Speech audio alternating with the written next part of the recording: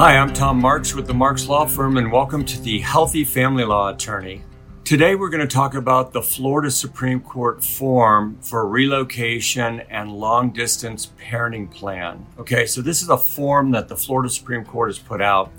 It's similar to the standard parenting plan form, but it's got some additional features because of some of the unique differences between a relocation or a long-distance parenting plan and a regular one. Okay, so before we dive in, because your family matters, I want to provide hope and help to your family to successfully navigate the family law process in a healthy way. If you've seen any of my prior videos, you may have seen I did already a video on the standard parenting plan. So I'm not going to go into a lot of the factors under the statute that form the basis of it, because they're the same for the long distance or the relocation parenting plan. I'm going to get into the differences. I also want to point out that I've also done a prior video on the time sharing, or what people refer to as custody factors, that the court has to consider when formulating a parenting plan or awarding time sharing or custody. Those are under Florida Statute 61.13, and there's sub-factors A through T. I did a 4-part series on that. If you go back in my playlist, you'll find that. Those give you the precise factors that the court's going to look at in order to put together the parenting plan. But oftentimes the court wants the attorney and or the client to put together a proposed parenting plan, so you're going to fill it out. So today we're going to go through that long distance or relocation parenting plan. Let's start with the beginning. Let's look at the first page. These are the instructions for the relocation / long distance parenting plan, and it talks about a lot of the e-filing requirements and so forth. Then we get into the second page, which if you'll look at it, it gives you a lot more instruction and also talks about some special notes there regarding the relocation / long distance parenting plan. And then the third page gets into all the factors I mentioned previously, which are in the statute, A through T, that you'll find in a prior video I did. All right, let's look at page 4. It continues on with those factors and gets into a disclosure requirement. If you're having a non-lawyer help you draft this parenting plan, that non-lawyer, like a paralegal service or another professional, whether it's a family friend, a CPA, whatever, they have to sign that designation that they assisted as a non-lawyer. Otherwise, it's the unlicensed practice of law, which is not legal in Florida. All right, let's look at the next page. This is the start of the actual relocation long distance parenting plan. Again, these will be all the standard factors, and you're going to include the names of the parties and the children's names. It's going to get into jurisdiction, which is obviously the state of Florida if you're doing it here. And then it's going to get into shared parental responsibility versus sole parental responsibility. I did a lot of discussion in my prior video on this, so I'm going to move on and point out more of the differences in this parenting plan rather than the standard form parenting plan. So let's look at the next several pages. They're, again, similar to the standard form, and this is where I think we really need to discuss the differences with a long distance or a relocation plan. So under time sharing, a lot of the time sharing plans they provide here, whether it's weekday or weekend, are not feasible. It's just not workable. If you're hundreds of miles apart, like I have a current case that is going to go to trial in next month, that one of the parties lives up in the New York area and one of the parties lives in the Carolinas. So there's going to have to be probably a 10-hour car ride for the kids to exercise time sharing, or there's going to have to be airline tickets for the kids. Okay, so you really need to think that through and figure out a time sharing plan that's going to work. So this form also includes the standard holidays, standard summer, spring break, and that kind of stuff. In a long distance plan, in order to try to get more time to the non-residential parent, you're going to have to find places where you can get big chunks of time. Even if you give the non-residential parent the vast majority of the summer, let's say you're 10 weeks off for the kids in the summer, and you give 8 or 9 weeks to the non-residential parent, and let's say you give all of spring break, a good portion of Thanksgiving, at least half or more of Christmas, the non-residential parent is still going to have a really hard time getting more than 20% of overnights. And I've talked about this in a prior video also about child support.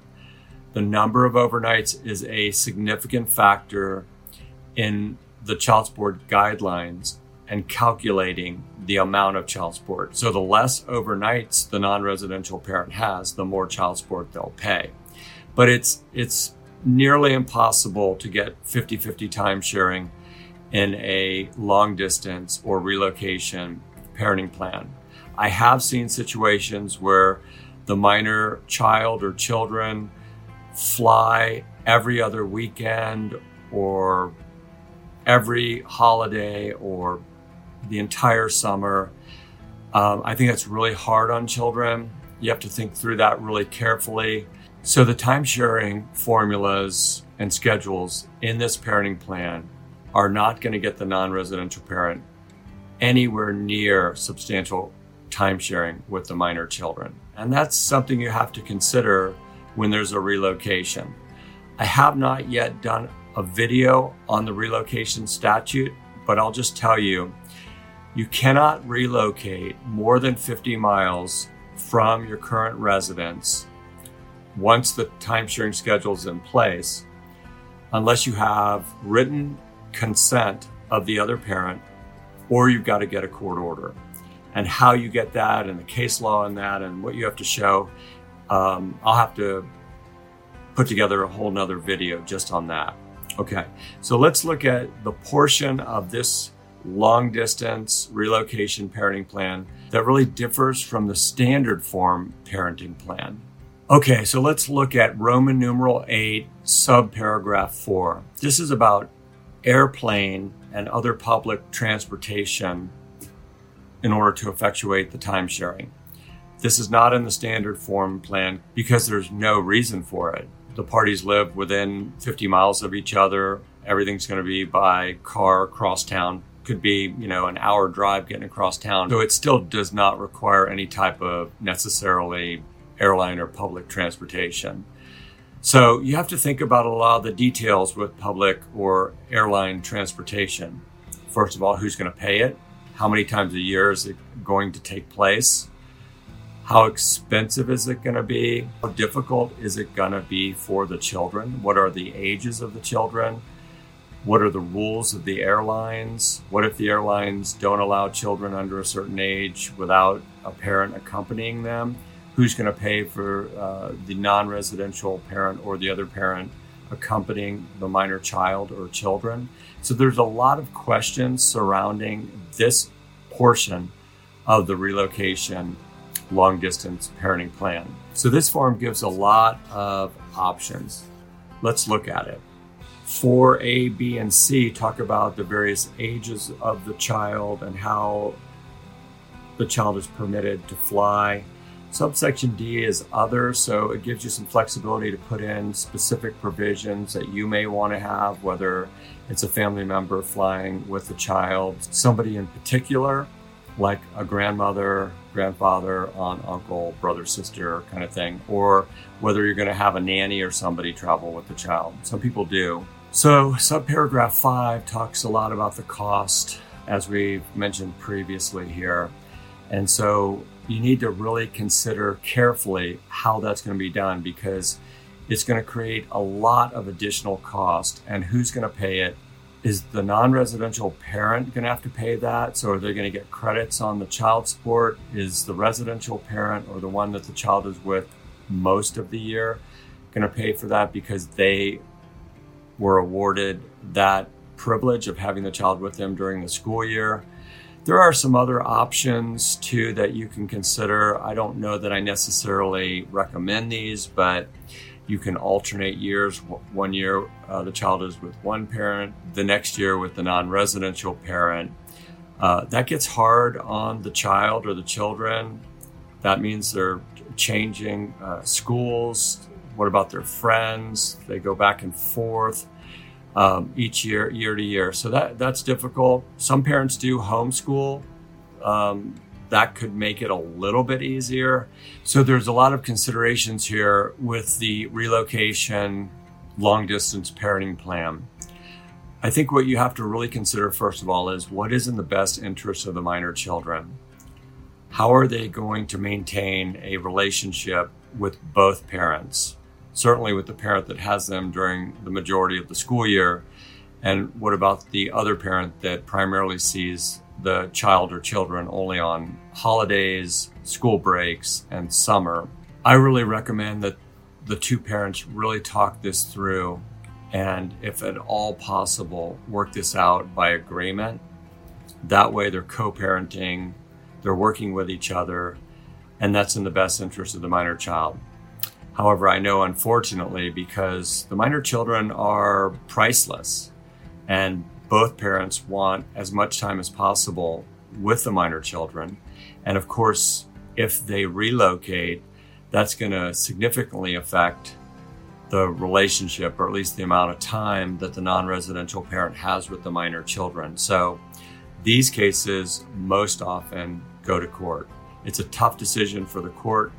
I will shoot a future video on the actual statute of relocation and how the court makes that decision. There's been a lot of changes in this area of law over the years, and so it's somewhat of a complicated and tortured past, but I'm happy to go over it. If anyone's interested in hearing about that, let me know. Put a comment down below. I hope this video has been of some help to you. It's at least put this on the radar for you if it's a possibility, some things to think about. If the videos helped you at all, hit that like button. I'd really appreciate that. And of course, and also subscribe to the channel and hit that bell icon so you can receive all future videos. I'm doing the legal videos on Wednesdays and also interviews on Fridays. Some of the interviews have been really good, and I hope everyone's enjoyed them. So thanks for being part of the channel, and I will see you next time.